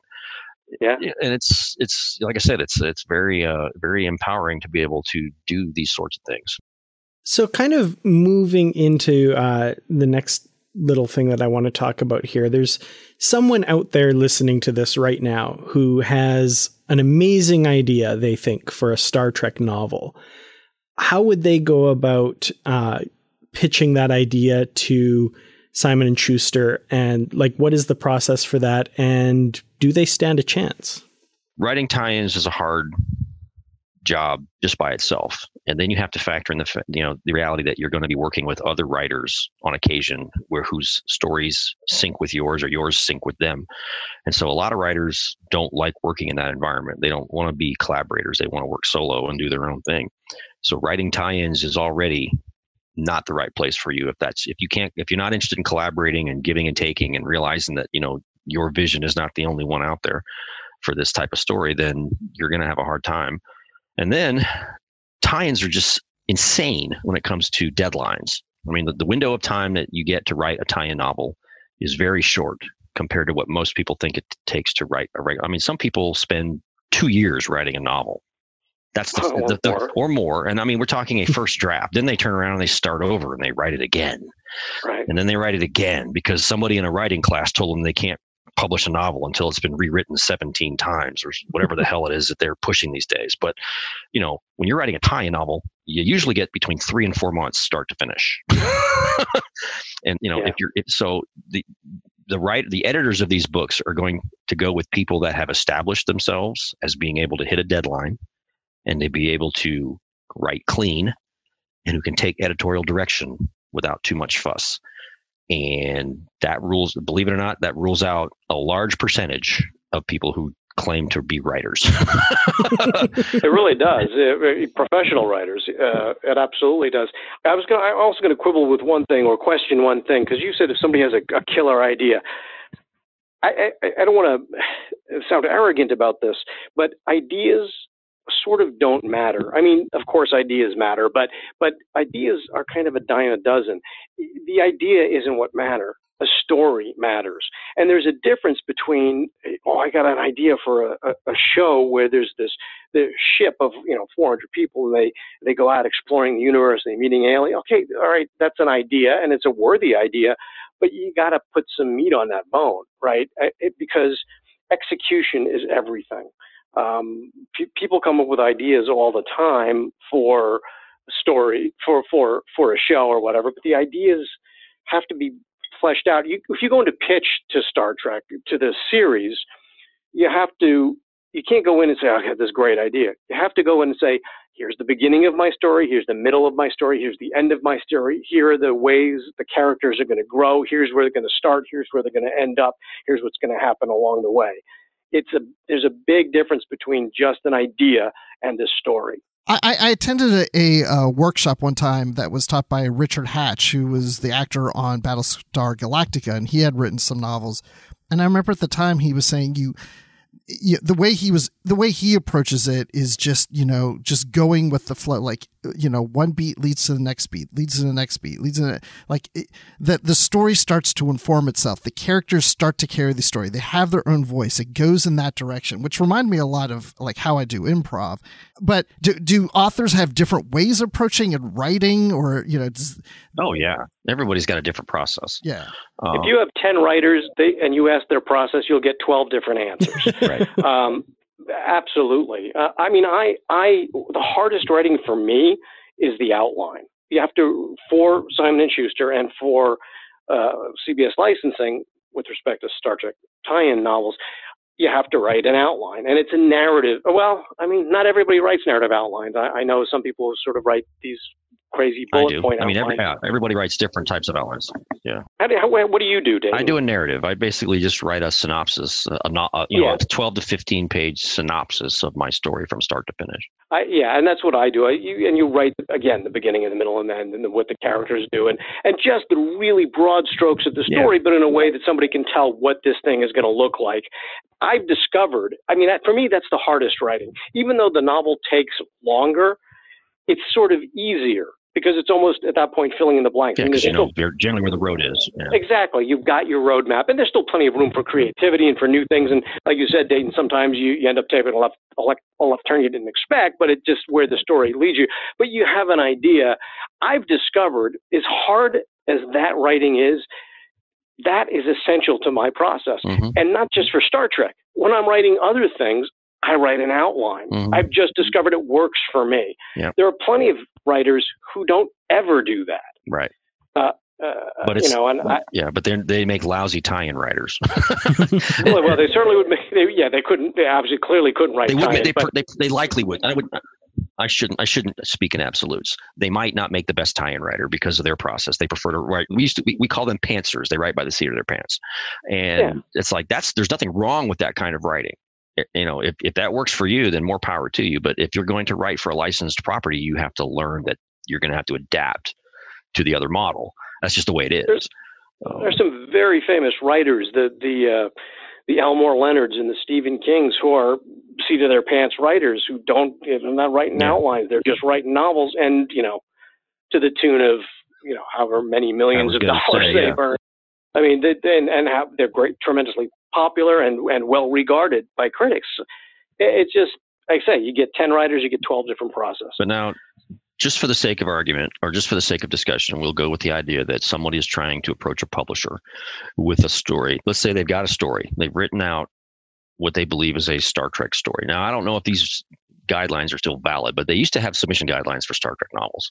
And it was, you had to have an agent. You had to have an agent who would, on your behalf, submit an outline and 3 sample chapters of your novel to Pocket Books, or it's not actually, now it's Gallery Books, but because they've gone to the trade paperbacks, but so they would submit that on your behalf, and everybody would be like, why do I need an agent? It's like, well, there's a lot of reasons why you need an agent, but for the one thing, if you can get your editor, if you can get your agent to believe in you to submit your story to a publisher, you've probably won a significant battle in terms of having somebody take your story seriously.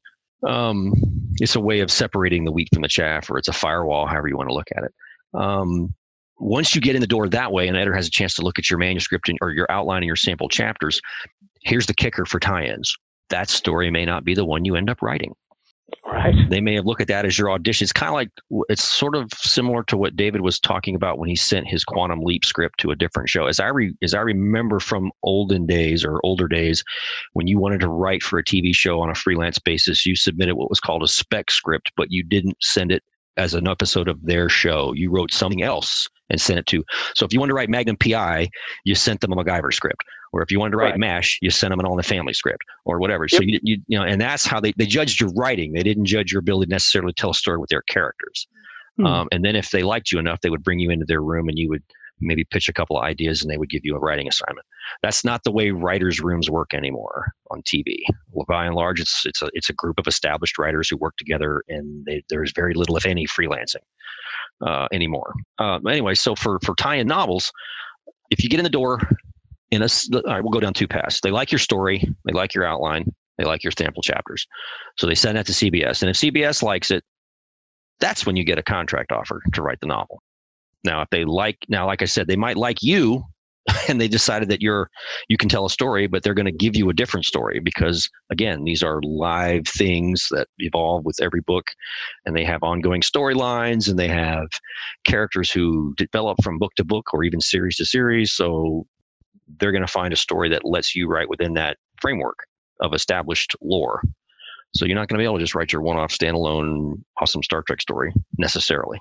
And even if you did, they're going to make you make changes so that it can conform to the bigger picture. That's how it used to go. I don't even know that they accept outside submissions right now. I have to look on that one. Because I don't want to say something incorrect, but I'm fairly certain they don't do that anymore. Yeah, I couldn't say for sure either, but my impression is no. The last couple of times I tried to find the guidelines out there, I could not find them on the website, and they used to be very prominent. So now that's not to say you can't do it. What you'd have to do is find an agent that's willing to represent you with your tie-in novel, your Star Trek novel outline and sample chapters, and who would still submit it to Pocket Books, or I keep saying Pocket Books, I swear. It's going to take me years to make that switch, to Simon & Schuster, who will then go through the process of submission and evaluation for you. But I would suggest too that if you've never written a novel or even a short story or anything, I wouldn't start tie-ins in I don't general. want to say that your Star Trek media tie-in shouldn't be your first step, but your first bit of writing is likely not going to be a professional sale. Writing, like any art, takes practice. So, people sometimes think they can write because, hey, I can sit at my computer and type the same way they think they can act. Oh, they're just walking and talking. I can walk and talk. But there's a whole lot more that goes on than just those aspects of those crafts. And so I think if you have an idea or a story for a Star Trek novel, you would be better served if that came on the heels of the 10 pieces of fan fiction that you've written or whatever, or things that you've written on your own that not necessarily fan fiction, but if you've practiced as a writer and have honed your craft, because they're going to want you to be a good writer. Yeah, they're gonna, and that comes back to, they're gonna tie in editors, and this is not just Star Trek. This is anybody. They're gonna go with people who have demonstrated an ability to hit their marks clean, easy to work with, or at least able to work with. And can do that on a. It's like, okay, I did it once. No, okay, well, now do it again. Now do it again. Now do it 3 times in a row. Now do it 5 times in this one calendar year. Now do it while dancing on your head and working with 4 other writers. I mean, there are times when it's literally that crazy. So they're going to go with people who have a track record of some kind. That's unfortunately the way it works with a lot of these types of gigs. Editors are not going to waste a tie-in slot on an unknown writer. They're going to want to see a track record. There's just too much at stake and too many moving parts. And if it goes wrong, then there's a lot more money and strife involved in fixing that problem. Yeah. I mean, books that don't hit their deadlines and there are open slots. I know writers who have been called in to anonymously help other writers because it just all went off the rails, Yeah. And we're talking like a new writer or somebody who was struggling. It's not a pretty sight. It's not a pretty sight for anybody involved. But also, if you're just starting out as a writer, write your own material, because number one, if you want to write a Star Trek novel, there's only one place to sell it.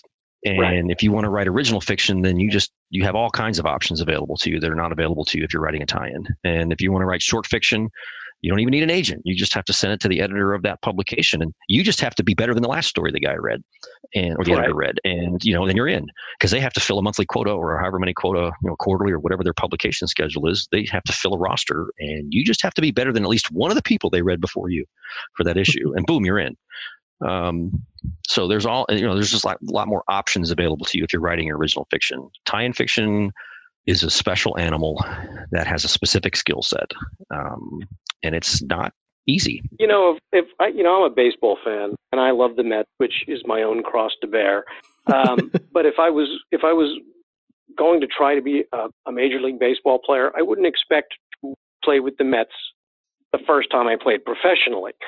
I would expect to go, play in college and then play professionally in the minor leagues, in single A, double A, triple A, before making it to the major league. You have to grow in your craft. You have to become good at what you do in order to do it in an absolutely professional way in the highest levels. Right. And I'm sure knows this as well as I do. There are plenty of people out there who look down on tie-in novels, and I will say that I certainly have read in my life tie-in novels where I can see why somebody would look down on them, because somebody's just been a hack and has just thrown this thing together. I had somebody who wrote. I read this tie-in novel once, and it was just dreadful. It was dreck, and I then subsequently, several months later, somewhere, actually ended up surprisingly meeting the writer. And he confided, and I didn't say anything about the novel, even that I had read it, but he confided in me that he had written the novel in 3 days. I was aghast. I mean, first of all, I don't even understand how somebody can type that many words in 3 days, let alone into coherent sentences. But they certainly couldn't do it in a way that provided a good finished product. And so there are hacks out there who, or maybe they're just doing it for a paycheck, or I don't know. But the people I know who write Star Trek are very diligent about it and trying to write not just good Star Trek, but good novels. And I think the editors really ride herd on us pretty well. They want to produce something that's not quote unquote just media tie-in work, that's actually worthy of being read, that have interesting themes and ideas and expand on the Star Trek universe. And I don't know. That's not to say that someone who's trying to break in for the first time can't bring that same passion and level of skill. It's just that the deck is stacked against them, and it's through no fault of their own. It's just that's the reality in which tie-ins are produced. And produced is also, but if they're writing, word, but it's the best word. If they're writing their very first thing, they shouldn't expect to publish a novel as their very first piece of writing. They should have been writing practicing their craft to get good. I mean, there are probably people out there whose first novel, the first thing they write is fantastic, but I think they're probably few and far between. But you and I have both met people who have implored us to help get their first Star Trek story published. It is their first ever story, whatever. Yeah. And you have to smile and go, well, no, this is what you're facing. It's heartbreaking when somebody asks me how to do this, when I get an email that, and it's obvious that they're not just like trying to cash in or get rich quick or famous quick. They really do have a passion for this material, and they do want to contribute in some meaningful way. And you have to tell them the unpleasant. It's heartbreaking. I don't want to break somebody's heart and ruin their dream. Right. That's not my job. I mean, granted, there might be times when I think it's a perk, but that's not true. I mean, I really, if it's an honest to God fan who's just looking to make a mark and hoping to be a part of the ride, it's really devastating to have to tell them the unpleasant reality. And because I don't want to be that guy. But yeah, if you're starting out as a writer, tie-ins should not be your first place you should be looking. You should try to build your writing credit, your writing, work your craft, hone your craft. Ideally get some credits under your belt somewhere, professional credits, because that gives the editor a measurable track record. They can go, well, yeah, this guy published a science fiction novel where he's been writing short stories for Analog for 6 years or whatever the thing is, but something that proves that you hit a mark and wrote something that an editor wanted to publish. That's a key for writing in tie-ins. So doing a podcast about Star Trek books really isn't going to help me. I don't think so, man. I'm sorry. Now, and this is one of the reasons why I wish Strange New Worlds was still around in some form, because I think that, well, I mean, obviously I have it to thank, and and don't think I'm not aware for 1 minute that as I'm giving all this writing advice and all these ideas on how to succeed, that I didn't do a lot of that. I got lucky. I'm the atypical example. I'm the worst example of how to do this because it's not something you can recreate very easily. A lot of people worked very hard for a long time before they landed a Star Trek novel contract. I'm aware of that. But you weren't just lucky. I mean, the circumstances were fortuitous for you, but you delivered, right? You didn't. The first time you wrote a Star Trek story, it wasn't for Strange New Worlds. You were just writing for yourself. Right, yeah. So you were practicing and you were getting better at it, and then the Strange New Worlds contest came along. And you were in the first three. I mean, you won each. You were in those first 3 volumes, and what that tells me is, should tell anybody is Dayton knows what he's doing. That's what told the people who eventually hired you to do, SCE and then the novels. You delivered. So yes, the circumstances were fortuitous mine, but you also delivered. There's an old saying out there that luck is where preparation and opportunity meet. Yeah. And I like to think that, yes, I was lucky, but it was, by virtue of the fact that I'd been writing already to some degree, and that prepared me enough to try to take a shot at this contest, which was the opportunity to be seen by somebody other than my friends. And the rest of it just happened. I mean, that I don't have any control after that. Everything that happened after that, as far as opportunities dangled in front of me, they handed it to me, but I still had to go out and execute. And I'd like to think I'm doing something right because they keep calling me. So for whatever, and for however long that lasts. But yeah, everybody has a different origin story. I think if you ask any of the writers who do this, it's like, yeah, we all came at from different angles and directions, but I think we can probably safely say that my route was atypical. So I guess just kind of wrapping up, I'm going to ask, David, do you have anything on the go that our listeners would be interested in hearing about in the coming days? Not in the coming days. I'm about to pitch a couple of projects, a couple of non-Star Trek projects, and nothing I can really talk about right now. So thanks for the opportunity to advertise, but I don't really have anything I can speak about right now. So, but I'm sure Dayton does. Well, Dayton, I hear you've got an interesting new kind of job role that you've recently come into, which sounds really cool. Yeah, I wondered when that was going to come up. I tried not to bring it up. No, it's fine. I have been working for the past couple of months. I've been working as a consultant to what used to be called CBS Licensed Products. Now it's called CBS Global Franchise Management.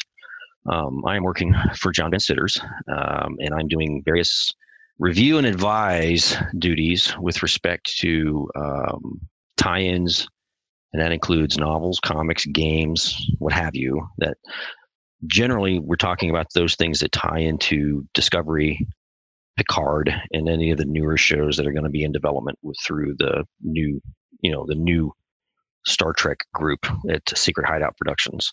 But I'm also reviewing and advising on a couple of other things that don't fall into those bailiwicks on an as-needed basis. So working with different licensing partners. It's been an interesting way to look at the process from the other side of the table. So, for example, I did some review and advise on Dave Gallanter's upcoming Discovery book. That was the first one that I really got to weigh in on, and then a couple of other things that are in the works that I can't talk about. And my own work. Somebody else gets to look at my work, so don't be thinking that I get to approve my own script. I was just going to say, I don't get to improve. I don't get. See, I don't. That's it. They said you're not going to be reviewing your own manuscripts. Obviously, I said, look, I don't think I've made it as a writer until somebody else is writing my manuscripts. So, and when we get to that level, that's when I'll start paying attention. Dayton Ward's Forgotten History by some other guy. So as part of this duty, I also review the scripts that are coming for, the new Picard show and Discovery Season 3 and a few other things that are in the works, the short treks and things like that. And so my job there is to be able to remain up to date so I can advise, on tie-ins, but also identify potential tie-in opportunities, be they for a novel or a comic or a game or some other form of narrative or storytelling approach. So it's, wait a second. So can you reverse that? Can you go back to the people who wrote the script and say, no, this doesn't tie into my novels? No, they don't. I don't advise on this shows. My role is to help Mr. Van Sitters with respect to tie-in opportunities, franchising or licensing opportunities. That's my skill set. I don't have any desire to work for the shows because I don't have any screenwriting experience, and I'm certainly not moving to LA because look at me. My temperament for LA is very low. No, they want to keep me at a distance because I yell at people too much. No, but my skill set lies elsewhere. I'm very passionate about the tie-in world of novels and comics and things like that build on the Star Trek universe. That's where my passion lies in terms of wanting to shepherd it, guide it, protect it, nurture it, champion it, the whole thing. So in that regard, I like to think I'm a pretty good fit for this role, which is fairly new. It's never been done before, at least for Star Trek.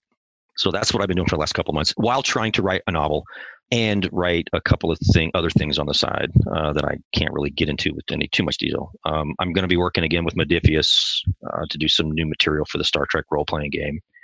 And I'm also working on a set of trading cards for the Rittenhouse people that do Star Trek trading cards. I'm doing the backs of the 100 cards that will be announced here soon. So, that was an interesting project that kind of came my way unexpectedly. But as far as any other specific Star Trek projects I'm working on, I can't really get into any detail about anything. So yeah, that's been my life. That's been my life since April. I have to wait for either got to wait for San Diego or Las Vegas. I forget. I think it's Las Vegas where they're going to announce a publishing schedule for 2020. And exciting! We'll definitely keep our ear to the ground for that. And Bruce, I think you're going to Vegas. Is that right? Or no, but I might now. Awesome. Well, where can folks find you guys online to stalk you and know what's coming out once you're able to announce it? Well, for me, my website is drgii.com, drg3.com. And of course, I'm on Twitter and Instagram and all the social media. They can find me usually as David R. George III or as drgii, drg3. I've got my presence, my internet presence. I'm still at DaytonWard.com, which has my links to Facebook, Twitter, Instagram, and various other places where my writing might appear. Perfect. Well, thank you guys so much for coming on. This was a really interesting discussion, and I really appreciate it. Yeah, me too. Maybe we'll read one of your books someday. Oh, nobody wants that. Thanks, Dan. Thanks, Bruce. Thanks for inviting me. Thanks guys. It was fun. Yeah, thanks so much. Thanks a lot. I have to say that I love having those two guys on together and learning about the whole process. Some of this I knew. There was some new information in there that I didn't know. I could have gone on longer because I have more questions, but we couldn't have done it like all day because we'd be here for like 5 hours. Absolutely. It was fun. It was two voices that we don't usually get together, because, they haven't worked on a novel together before, but hearing kind of two experts in the field of Star Trek novels just kind of talking about the process and the behind the scenes nuts and bolts of stuff without having to keep the discussion confined to a single novel or something like that. I think that was a lot of fun. And, this whole episode was a bit of an experiment because we haven't really done anything like this before. And I think it was a successful one personally. I did too. And the one thing I learned is I am not ready to write a Star Trek novel, but I might be ready to do it if I do it with you, Dan. Ooh, there's a thought. I think me personally, I have to get a lot more writing under my belt before I give that a shot, but that could be a lot of fun. I do a lot of writing. I post on Facebook. I text people. I send emails. I guess that doesn't count. Totally. No, that's, we're going to maybe, I don't know if you want to re-listen to that episode we just recorded there, Bruce. Yeah, you're right. Forget. Aw. We'll work on it. Anyway, it's been a lot of fun talking about what it takes to make a Star Trek novel today, but it's not the only thing we've been discussing on the network. So here's a quick look at some of the other things you may have missed elsewhere on Trek FM. Previously on Trek.fm, The Ready Room. Tilly got a good launch. She had her subplot with May, which was the mycelial creation. Yeah. And she didn't come back. I just now realized that. She went away with She a didn't thought. come back because they fell into the trap of using her as comic relief, which they do way too much. Yeah. Well, The Edge, a Star Trek Discovery podcast. It's very similar to Sarek, first wife, get a divorce, whatever, and then start a new family. That those siblings, and especially with that age gap, is not going to, really remember or consider it a family. Mm-hmm. See, that's it. Amy just ruined canon on this show. Primitive Culture, a look at history and culture through Star Trek.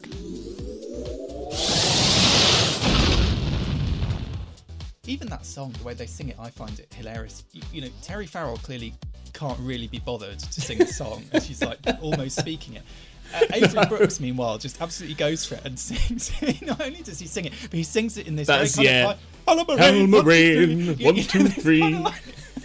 Bizarre. I mean, I know he when he does his singing later on in DS9, he does sing. He has quite a high voice, given what a big kind of booming guy he is, and so on.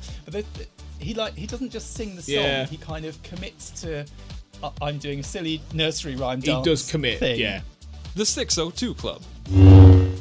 Yeah, like that scene on the plane was so meaningful to me dealing with that, because it's like Happy is just providing the equipment and saying go, and letting Peter fiddle with it to create himself a new suit. But you see that the way that he's working with the computer, it's, that computer screen that's projected into the air like Tony uses. And he's like grabbing things and moving them and zooming in and out and making mannerisms and calculations like Tony always did when he was working on something with Jarvis. And you see Happy look at him and smile like a father looking at his son. And that's what else is happening on Trek.fm. Check out all these shows and join the conversation about your favorite corner of the Star Trek universe and beyond. You'll find us wherever you get your podcasts. If you're an Apple eater, be sure to hit the subscribe. Oh, I'm sorry. If you're an Apple user, I was kidding. Be sure to hit the subscribe button in Apple Podcasts on iPhone, iPad, or Apple TV, or the desktop iTunes app to get the latest episodes as soon as they are published. And please leave us a star rating and written review. And if you're not an Apple user, we've got you covered as well. You can find our shows on Google Play Music, Stitcher, TuneIn, Spreaker, SoundCloud, Windows Phone, YouTube, and most third-party apps. And you can stream and download the MP3 file for more our website or grab the RSS link. If you'd like to help us keep all of our shows coming to you each week, you can become a patron of the network on Patreon. Visit patreon.com/TrekFM. That's patreon.com/TrekFM to get all of the details. Perks include early access to episodes, exclusive content, producer credits, and more. And those are all available through our special patrons website, Patron Zone. It requires a great deal of money to produce, host, and distribute these shows each month. We really appreciate any support you can give us, and we hope you'll join the team. Again, you'll find all the details at patreon.com/TrekFM. We'd love to hear your thoughts on today's show, and there's many ways you can do that. And the best place to join the conversation is in the Babel Conference, which is our listeners group on Facebook. Just type Babel, B-A-B-E-L, into the search field on Facebook, and it should come right up. And if you'd like to send us an email, you can use the form on our website at trek.fm/contact. Choose to send to a show and select Literary Treks, and that will come right to us. And you can also find the network on Twitter at TrekFM and on Facebook at facebook.com/TrekFM. And because we deal in books, we also have a Goodreads group where we have our bookshelves with all of our previously covered books, as well as the currently reading section so you know what's coming up for future shows. Plus, there are great conversations happening about all of the books and comics. Just search for Literary Treks on Goodreads and click Join Group, and one of us will let you right in. We'd like to thank Norman C. Lau, Ken Tripp, Greg Rosier, Brandon Shea Mutala, Justin Ozer, and Jeffrey Harlan for their support of the Trek FM network and for being associate producers for Literary Treks. Now, Bruce, when you're not submitting stories to Analog and all these other short story publications to try and get your foot in the door in the Star Trek publishing world, where can we find you? Well, you can find me on Twitter at Admiral_Rex, where you can read all of my writings, which don't exist. And you can find me on the Star Wars Report podcast, talking about Star Wars. And of course, I'm always in the Babel Conference. And Dan, when you're not busy practicing your writing and writing one story after another story after another story and posting them on your page, where can people find you? Well, you can find my writings that are 280 characters or less on Twitter, which, according to Dayton, is probably not going to cut it. But on Twitter, I am there. I'm at Kertrats. That's Kertrats.